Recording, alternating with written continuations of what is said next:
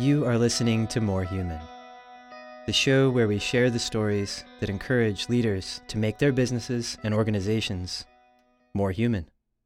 I'm your host, Jeremy Newlick. It would be easy to reduce this story to a series of bumper stickers. Live your passion. Embrace your greatness. But that would be cutting short the full human impact of the story that is Shane Perrin. I first met Shane because he's a world record holder, and I was looking for stories of exceptional humans. So, world record holder is a good box to check as it relates to being exceptional. Shane is an innovator within a sport called stand-up paddling. Now, you may have seen these people. Over the past few years, it's become a thing. People take their boards out on lakes, they take their dogs out there with them, or they post their paddleboard headstands on Instagram. But before the sport was flooded with Lululemon yoga pants-clad fitness crowds, there was Shane. The guy took something associated with peaceful, still water floating and turned it into a competitive sport. In races meant for kayaks and canoes, Shane has raced down rivers with rapids for hundreds of miles. He's paddled around the Florida Peninsula. He's paddled for 24 straight hours. That whole world record thing. Now you may be asking, what in the world does stand-up paddling have to do with helping me to make an organization more human? That's a fair question.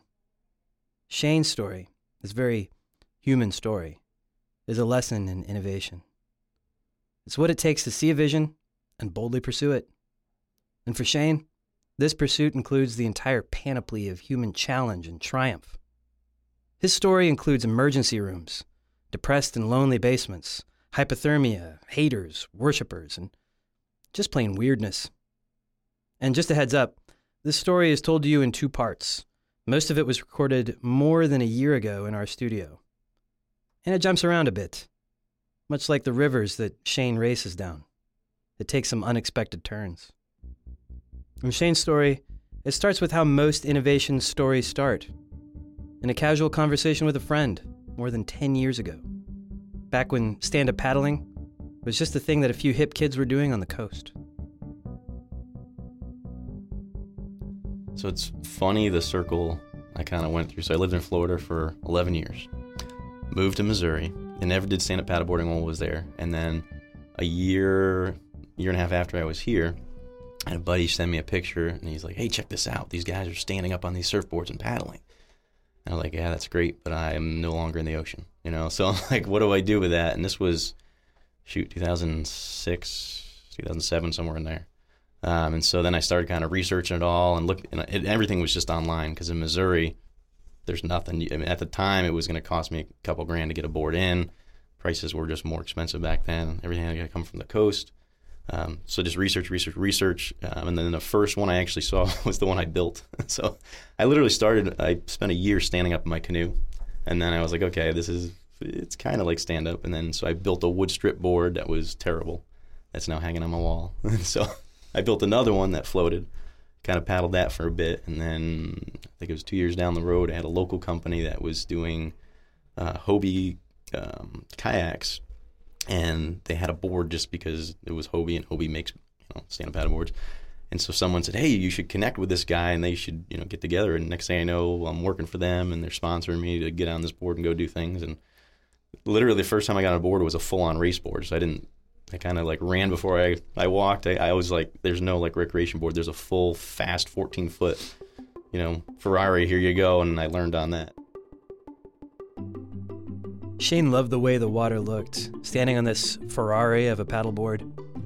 There was something inspiring in it for him. And of course, being Shane, he began to imagine racing down rivers for hundreds of miles. So I'm with this company and promoting stuff, and then I told him, hey, it would be kind of neat if I did a couple local races on the stand-up paddleboard.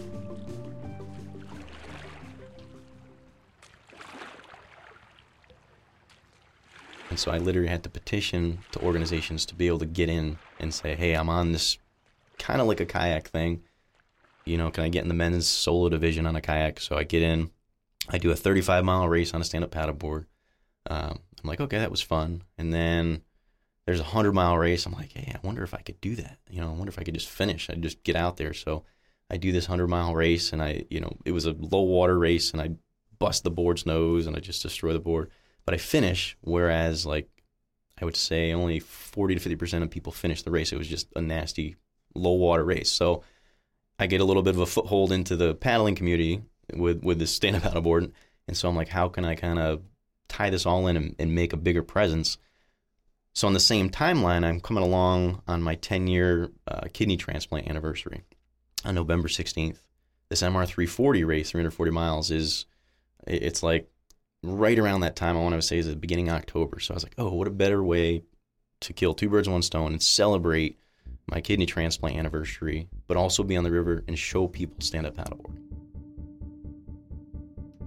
He said kidney transplant. And yes, that's the first I'd heard of it. He did just mention it casually, like a high school graduation or something.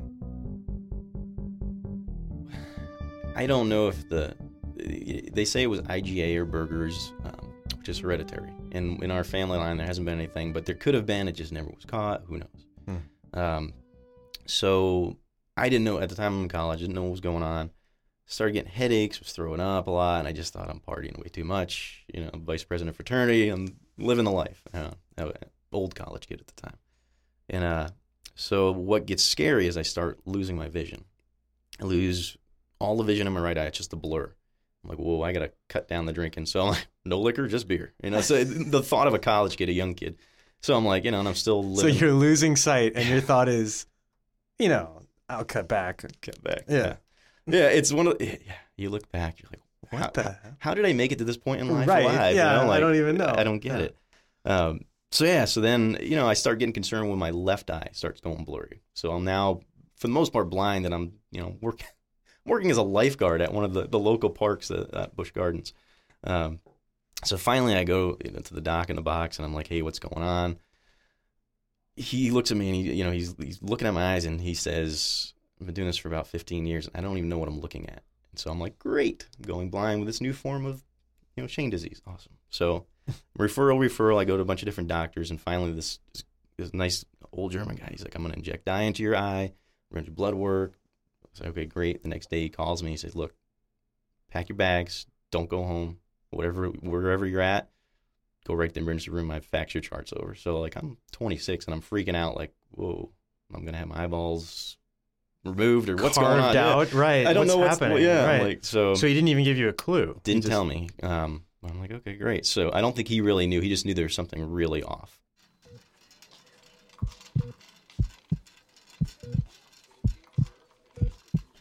So blood work, I go in. They hook me up to the machine, blood pressure. Hey, what are you here for? Having headaches, throwing up a lot, and I'm pretty well blind. I can't see. I'm 4 feet away from you, and I can hear you. I can see a vision of you, but I can't tell your features on your face. So blood pressure machine hooks up. They run it a couple times on the machine. Another nurse comes over, runs it a couple times. Someone does it manually, blood pressure cuff. Then next thing I know, the charge nurse comes, and I'm like, man, these guys are morons. Like Florida hospitals, you guys are terrible. You can't even take blood pressure. I know. I'm like, I can even do that. And so it comes down to this doctor comes over and he starts asking me questions finally. And I'm like, he asked me, he's like, well, how do you feel? I'm like, I got headaches. My vision is really what I'm concerned with. He's like, well, your blood pressure is 220 over 185. You shouldn't be here. You shouldn't be standing. And keep in mind, I've been working out. I've been partying. Yeah, he's like, your heart should be exploded. You should have a stroke. And I'm like, okay. Well, and at the time when he says 220 over 185, I'm like, what's normal? Is that bad? Is that bad? Yeah. And he's like, yeah, you're about double. So, next thing you know, 4 days later, I wake up in a hospital and they tell me you had 100% kidney failure. We're not sure how you're alive. We've run you through dialysis. You're going to be on dialysis for a year. And so life changes. So, yeah, it's like, and this is at 26 years old. So I'm like, I am going to die. This is all I think about. Great. I go from being blind to now I'm going to die. So. Wait, so you were on dialysis for a year? This was in like 2000 or whatever? This is 2001. Okay. So this was probably February 2001 when I go into these guys and this whole thing happens. Do dialysis until November 16th, 2001. 3 days a week, 3.5 hours. I had a clip. And it's a miserable, scary existence at this point. To the point like I'm talking with a gentleman next to me who's probably in his 60s, and it's an everyday thing for months and months. And then one day I look over and I'm like, hey, he doesn't look right. And he's dying. He's coding out right there. And crash cart, they wheel him out. Next Wednesday, he doesn't come back. So this is like... You just watch someone die. Fate. Yeah, I'm like, this is my life. This is how I'm going to die. Yeah, and that was like the... Ooh. And then it was kind of like, oh, maybe I should start drinking liquor again because I'm going to die and just live it up. No. Yeah, so it was just a weird reality at that point. You're watching someone die, and I'm like, I'm going to be an old, decrepit man at 26. I'm going to die soon. Like, great. Wow. Yeah, it's a change. You're like, okay, then nothing really matters in life. You're like, just get through another day. Oh, I can get a kidney transplant. Oh, okay, tell me about that. So there's hope, and then it changes again. So you got on the list for a kidney transplant, and you were able to receive one, obviously. Mm-hmm. So yeah, that is a interesting way that all works. So I got linked up with this place called LifeLink down in Tampa, Florida. They're phenomenal, and they basically took care of all the process of everything. The crazy part is at the time I didn't have insurance. I didn't have any of that, and so they literally got me county insurance. They did all this kind of stuff, put me on the list, and then we started going to family and seeing about matches. And then it comes down to, at the time, this girl that I've been dating for 5 years is a near perfect match. And then I'm like, if I do this, I'm with this girl for life. I'm like, right? and I'm like, I can't say that I love her after 5 years. So that means something that, like, okay, I don't think it's the right choice. I'm not gonna. No. Yeah. So it was like decision time. And then, crazy enough, my mother was, so when not getting too technical, but when you're born, you get 3 antigens from your mom, 3 from your dad. For some freak reason, I guess my mom did some pre-planning and I got 5 antigens from my mom, 1 from my mom. So she was a near perfect match. And so naturally, got to take the mom option. I would think so. You could tell your mother that you love her a lot easier than a girl you don't. Girl for 5 years and no I love yous. Yeah, well, I mean, you're a hardcore dude, man. Well, even worse is prior to that, I dated a girl for 5 years and it wasn't there. And so now my current wife, my first time getting married, and I'm still married to her. I dated her for 5 years until I was like, yes, this is the one. So with this surgically implanted grit, Shane finished the MR340 race. And it was shortly afterward that there were these people, the same ones who were once laughing at this ridiculous guy standing on his board. Well, they came out of the woodwork. But this time, they wanted in.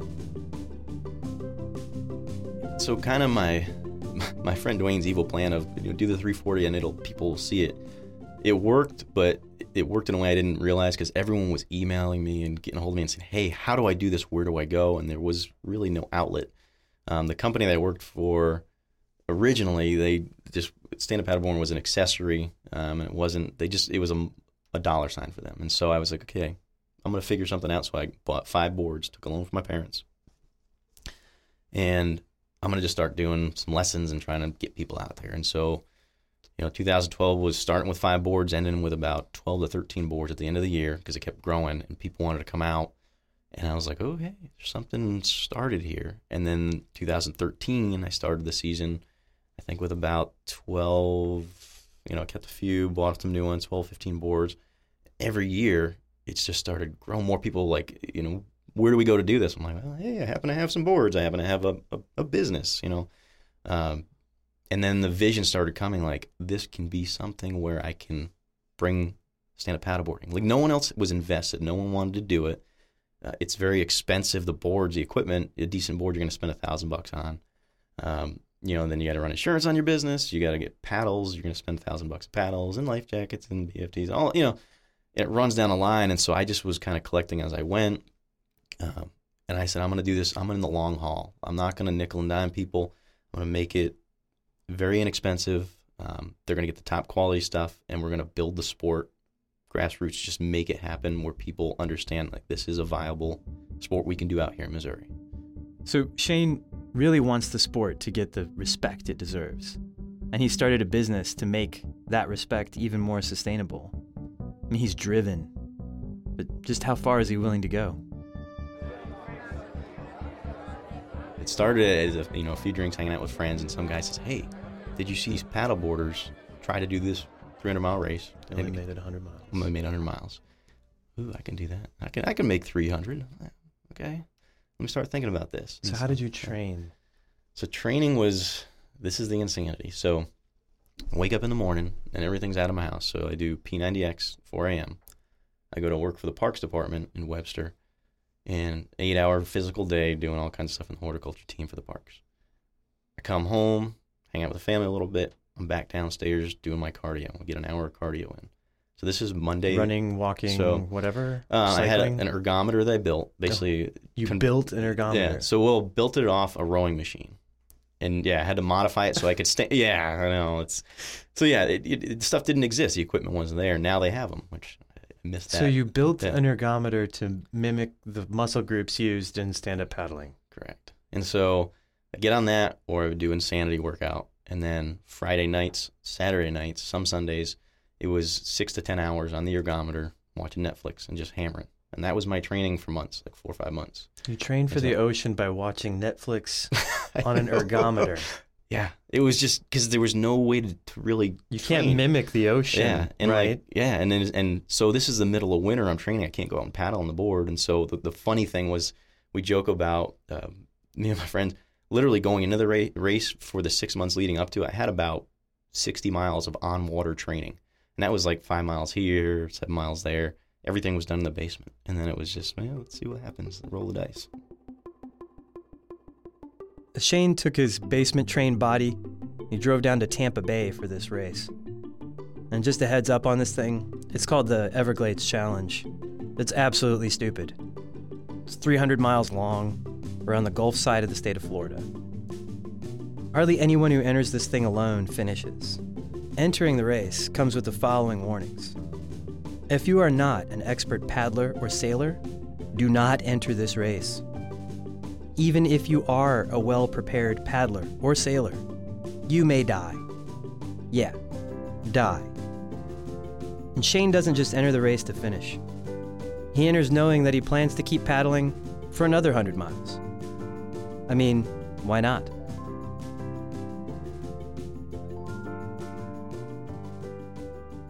So you did that, and you finish. Like, you go through the finish line, and everybody's like, great job, Shane, that's amazing, 300 miles, and you're like, yeah, totally, sorry, I gotta go. Yeah. Well, I stuck around for the award ceremony the next day, and I hung out, and it was one of those things, you don't do it, there's no cash, there's nothing like that. There's a little wooden paddle you get, and a shark tooth necklace, you can buy for $10 at a souvenir shop. So these dudes, right, these paddle dudes, this community, would you say, I mean, they seem extremely intrinsically motivated. Yeah, it's that intrinsic value of doing. I mean, this is in perspective. When I had finished that race, in the years, I can't remember how many years the race had been running, there really weren't a lot of solos that finished. Like every year, I think their attrition rate was like 40 to 60%.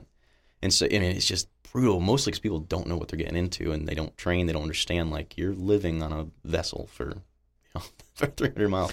So you had to take your stuff with you. Yeah, full gear. I mean, it's like, and you're stopping it. When you stop, you jump in a convenience store or a restaurant, and you're buying food.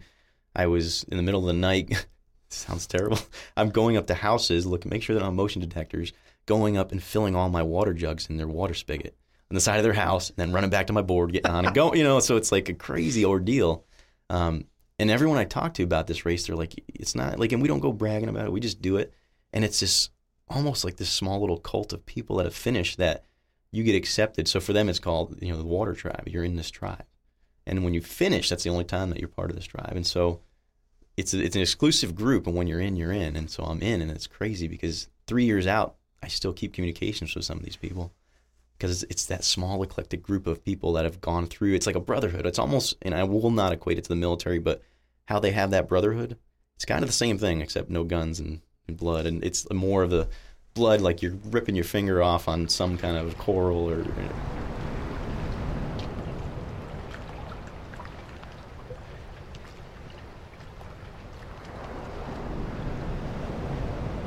Yeah, because it can rain. Yeah, it can storm. You could have wave.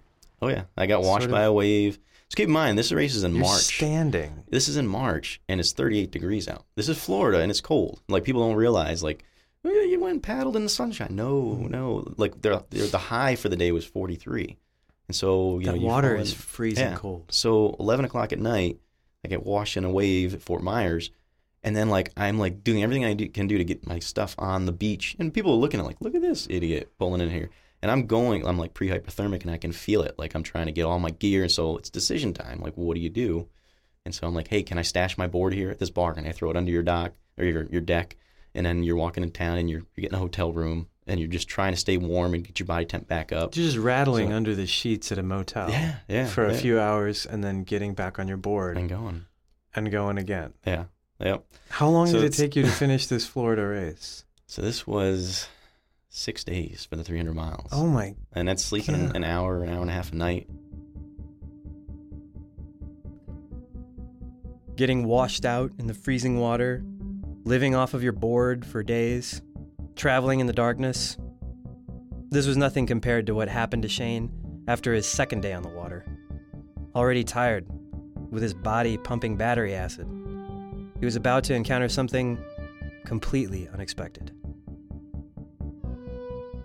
Yeah, and I was pretty beat up at that point, and so, you don't think, like, it's literally a marina where, $500,000 yachts, the keys are sitting in them. It's like, and people don't think twice of it. So I'm like, oh, this is a good decision. This is the best place I can sleep. Tied to the dock, and I'm going to go sleep in the parking lot where I can get a break from the wind. Meanwhile, the marina's opening at this time. It's like 6 a.m., and then I'm getting cussed at, like, what the F are you doing here? Get off our property. Trying to file a police report. When you're done, get the F out of here. And, like, literally, Because you're a hobo at this point, exactly, right? I mean, you're just a vagrant. Yeah. And then to make it even better, they got this big machine, and they're going up in the stacks of boats, and they're, like, essentially forklifting boats out, putting them in, like, 2 feet away from my board, and, like, nearly running over my... So I'm like, I don't know, everything running through my head, I'm like, I just got robbed, my board's going to get crushed, I'm going to get arrested because this guy, once the whole report is done, this guy's going to file an arrest complaining. I'm like, what the heck do I do, And so literally I went, my crew finally got me, picked me up, and I go to this Waffle House or IHOP, whatever it was at the time, and I'm like, let's just eat some food, and, once that liquor store opens, I'm going over there, and I'm going to buy something and just drink on a beach, hey, I got a few days off from work, why not? And then, I posted online, social media, that, hey, this is what's happened, and people, hey, I've got a GPS, I will overnight it to you. I will, a guy from Tennessee, Ben Freeberg, big friend paddler, this one guy, John, was saying, he's like, how much do you need? I'll wire a couple $100 to you. And like, who are these people? So these are people that had in the stand-up paddleboard community that kind of knew of me through doing the different things prior. So they're from all over the country. Yeah. California, Tennessee, North Carolina, everywhere. And then we're going to get you back on the water. Because the stand-up paddleboard community, as I started finding out, was like, they're a tight-knit group that take care of their own. And they take care of everybody else too. But these people were vested in me finishing, which I didn't know. I'm getting like phone calls of strangers that, hey, I'll swing by. It'll take me an hour to get there, and I'll drop you cash. I'm like, what? And I'm talking to my crew, and I'm like, what is going on? I don't know what to do. And I'm like, almost like, stop giving me money because I'm done. And then it was weird. So the gross part, I go in there, and I'm sitting on the john in this restaurant. And I'm like, I'm in tears because I don't know. Like, I'm torn. Like, the generosity, did I just screw this up, or do I still have time to recover? And I literally came out, I looked at the guys in tears, and I'm like, I'm going next door to West Marine, and I'm buying all new crap, and I'm getting back on the water. And in a 12-hour span, this all happens, and I'm out there, and I'm back. And I'm just fierce on the water because, like... Yeah, you're fucking... I'm ready. I'm pissed. All my crap got stolen, but I'm like, I have this community behind me of, like, you need to go because we're behind you. Did you know that they were there before this moment? Not as much. There's little like blips. I would post kind of stuff on social media like, yeah, keep going, good job. And then it got to the point like, you are representing us. Go. And I'm like, whew. Like even now it's choking me up because it's like, I think of those times and think of like strangers and people that I just might have like message online once in a while. They're like, you're representing us, man. We want you to finish. And you got to finish. They saw themselves in you. Yeah. And so this was a big step for stand-up paddleboarding. And it was beyond me. This wasn't even, at this point, it changed the dynamic where it's not about a kidney. It's not about being the first at something. It's about taking my community and raising the level of, of the viewership, like people, how they look at this, viewing, like, wow, this is inspirational.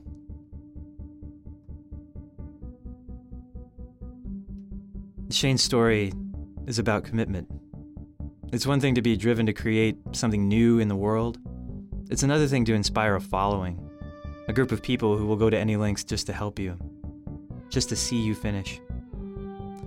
But the finish line in Florida is far from the end of Shane's story. Maybe you feel like he's been through enough trials, but turns out he had another demon, something much more formidable.